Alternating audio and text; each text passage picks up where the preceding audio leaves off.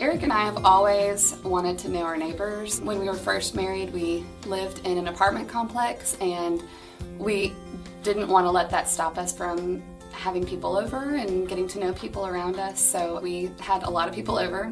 When we moved into our house, same thing, I would accidentally cook too much food, then I would take the kids outside and we went door knocking and invited our neighbors over to have meals with us. It's something that we have tried to do, getting to know our neighbors. I have a dear friend in our neighborhood. We're also Facebook friends, and she started posting about inviting people to your table, but having the table be outside. So I got one over Easter, she got one soon after, and we've had a couple organized events at our tables. We had a coffee and donuts party.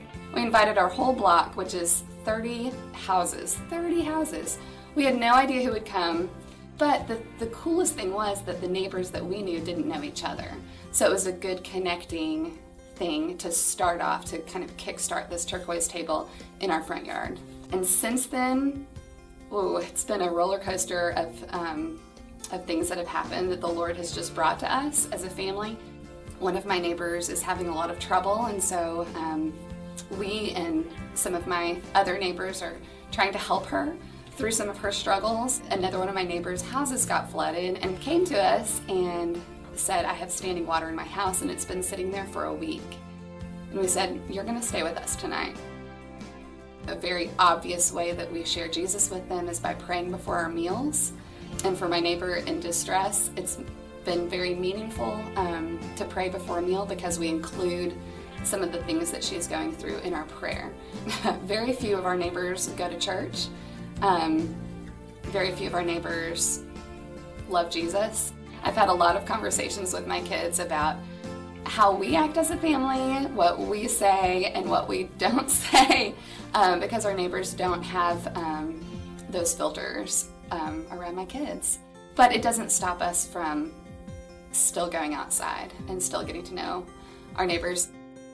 Having a table in your front yard is a great, easy way to get to know your neighbors. And just from what I've shared through Facebook, I think the count is up to 8 of my friends have also gotten turquoise tables, or just tables and chairs in their front yard, and are trying to be intentional about their efforts in their community and their neighborhood and getting to know their immediate neighbors. So I think the turquoise table idea is easy.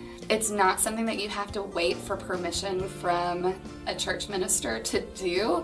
It's not something that you have to invite your friends to the church building, because that's very intimidating. You don't even have to clean your house for it. I think that showing our neighbors how we love our kids and how Eric and I love each other as man and wife and as a family, how we kind of do life together, I hope that it's a testimony to how Jesus is in our family and in our home.